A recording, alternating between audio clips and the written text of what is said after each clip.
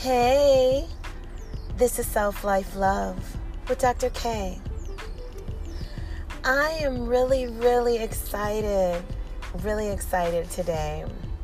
Yesterday, Justice Ketanji Brown Jackson was confirmed overwhelmingly in the Senate. And, we had 3 from the GOP that voted for her. I mean, this woman was just, oh my gosh. I can't really believe that everyone didn't vote yes for her, because she just set such a high standard to be a justice on the Supreme Court. And I'm really happy for her. It was funny because, we all knew that, of course, she would be confirmed because she had the vote. You never know how this is going to go, though. So you have to really prepare yourself for anything. But it pretty much looked like she would be confirmed to the Supreme Court. It's really tough to get to this level, regardless of the amount of experience, which she had a ton of. I mean, she's worked in so many different avenues in this judicial legal lane, to where, to myself, I think when you've excelled in a certain profession, you should be more than qualified to go for any position that may be up. Now, granted, there are other people that have been doing well as well, but if you've done well in your lane and you are kind of at the top of your game, you're at the peak of your hierarchy, I am like, it is time for greatness to arrive and for you to go to kind of the next level of elevation.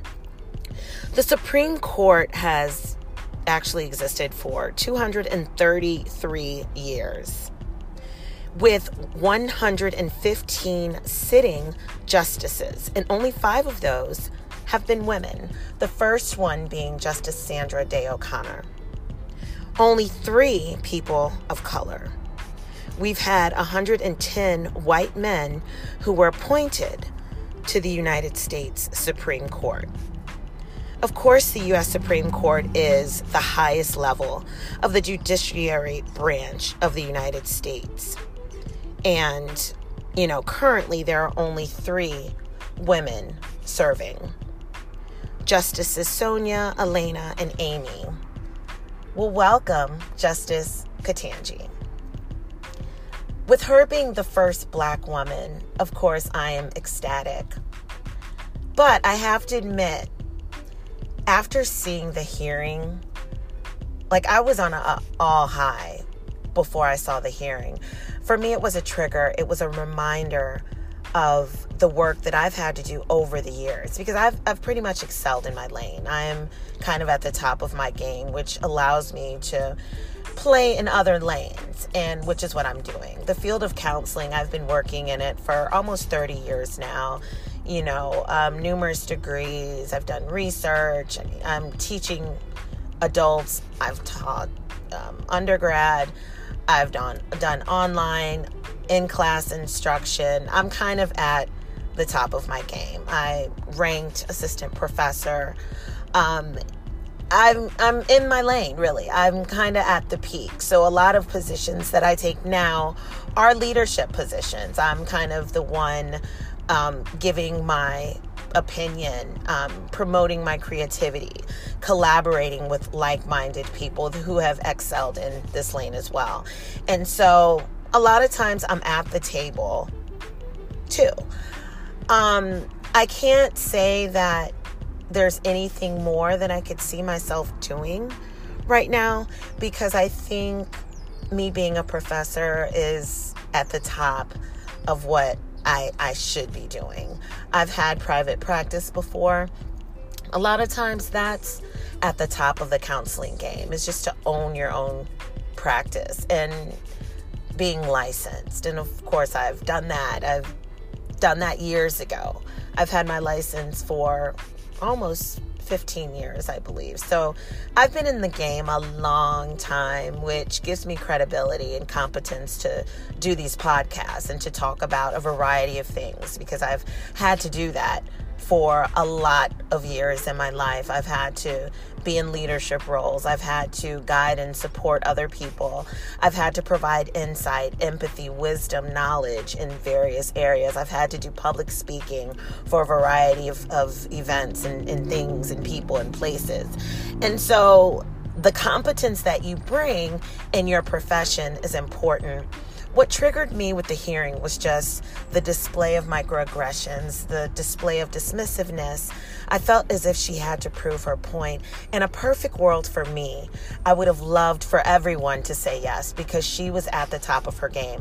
Not only that, but it has been way overdue in time to have a Black woman sitting on the Supreme Court that represents the palette and the beauty of the United States of America. When we look at the highest branch of the judiciary court, we should see people that are a reflection of the people that live here. And that means that we should see different races.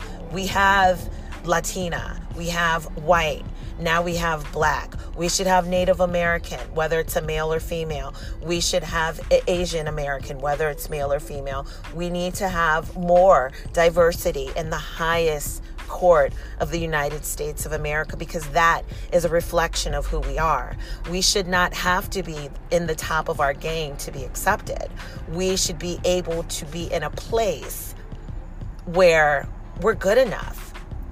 Statistics, which is data from a sample of various people at various times, giving and providing their answers to certain things. Statistics show that women have to work 2 to 3 times more, which means they have to kind of be either quicker or smarter, or in some area they have to excel a little bit more than their counterpart peers. That is a fact. That is what statistics tells us. That is our proof in numbers. That is our sense of direction. That kind of drives the needle on where we need to go moving forward. So I trust statistics. They're not 100%. Of course, there's room for variability and errors that we need to consider. But at the end of the day, it is a place where we can kind of move forward, and it represents kind of where we are. We know that.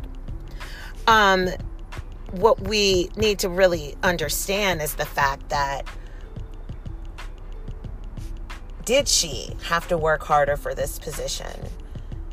Because she was at the top of her game. And I think that's where this is a bittersweet moment for me, is that I feel like she had to be the diamond among rubies in order to get her seat at the table.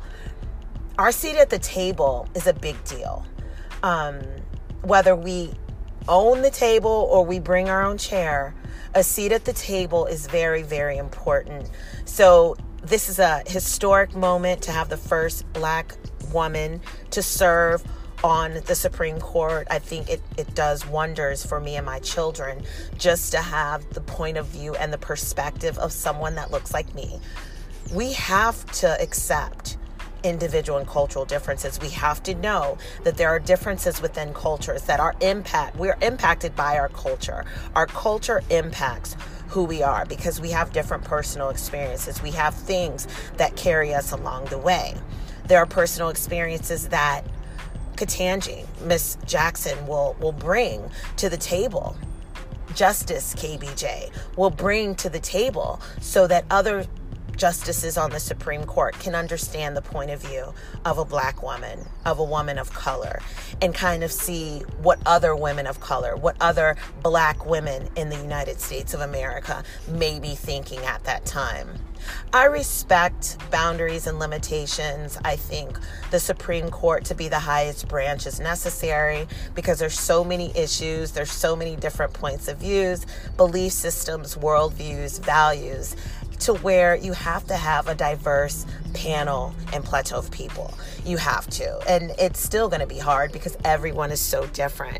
Yet, if there are certain levels of limitations that we consider and that we hold to the highest standard, then we can be okay. So to have my daughter see a Black woman on the Supreme Court, a woman of color, a biracial woman as the Vice President of the United States, we're definitely moving forward. It's definitely something to be excited about because there are many people that have died for this moment. They died for their culture. They died for their country. They've been, persevering. They've been resilient in making sure that one day we would have this moment. And so I thank them, and I'm very grateful. I thank Miss Ketanji Brown Jackson for staying resilient, because I know it wasn't easy. And like I said before, I'm reminded of how hard my journey has been, to where there were things from microaggressions and being passed over, having ideas taken and not given proper credit for. There's so many different experiences that I've experienced as a woman climbing my professional ladder, to where I was triggered when I was hearing the questions and the tone of people asking and questioning her decisions, questioning her competence, questioning her profession, questioning her personal experience. I had a problem with that. Unfortunately, it's the real world. And you have to look at the good and look at the bright and be hopeful for the future. And so I'm excited for this moment. It doesn't mean that the work stops. It doesn't mean that we don't keep persevering and we don't keep drowning out the hate that keeps us in a space of being stagnant. We all have to work together, as we can see from the vote, from the confirmation hearing. People across party political lines had to agree and come together, no matter the number. Ultimately, it was the outcome of coming together and being unified and having unity and being truthful and honest in your own professional identity and your own value and belief system. That's important too. And we have to know who we are, especially when we're sitting on the United States Supreme Court. So many of us, so many Black women and women of color can celebrate this moment and thank our country for getting us here through all the work, through all the pain, through all the things that we don't want to see or be reminded of, but that yet we carry in our hearts all the time, because there's still problems that we see that are existent in our country. We can still be proud of the progress that we've made and be grateful, because there was a price to pay. And a lot of people that won't be able to see this moment paid the price for us. And I'm grateful for that. And I remember that every day, whether I'm podcasting or teaching my students how to be great and be the best that they can be, and letting them know that they're good enough and that they can make mistakes and be okay, because no one is perfect. When I can guide and support my students and propel them to greatness, I am reminded of the people that expected that of me, that paid the price for me, so that I, too, would have an opportunity to sit at the table. So congratulations to us all. Congratulations to this moment. Congratulations to people who have kept their word and who stayed united and who stayed real with who they were, who didn't allow fear or negativity to shake who they were, the core of their being and existence. That is America. Authenticity and having a beautiful palette that represents each and every one of us. Because we all live here. We're all Americans. And we are united. No matter what we go through, we are the United States of America. So let's keep leading. Let's keep doing well. And let's keep supporting each other. There's much more greatness ahead of us. And there's much more work to be done. Congratulations. This is Self Life Love with Dr. K. Ta-da.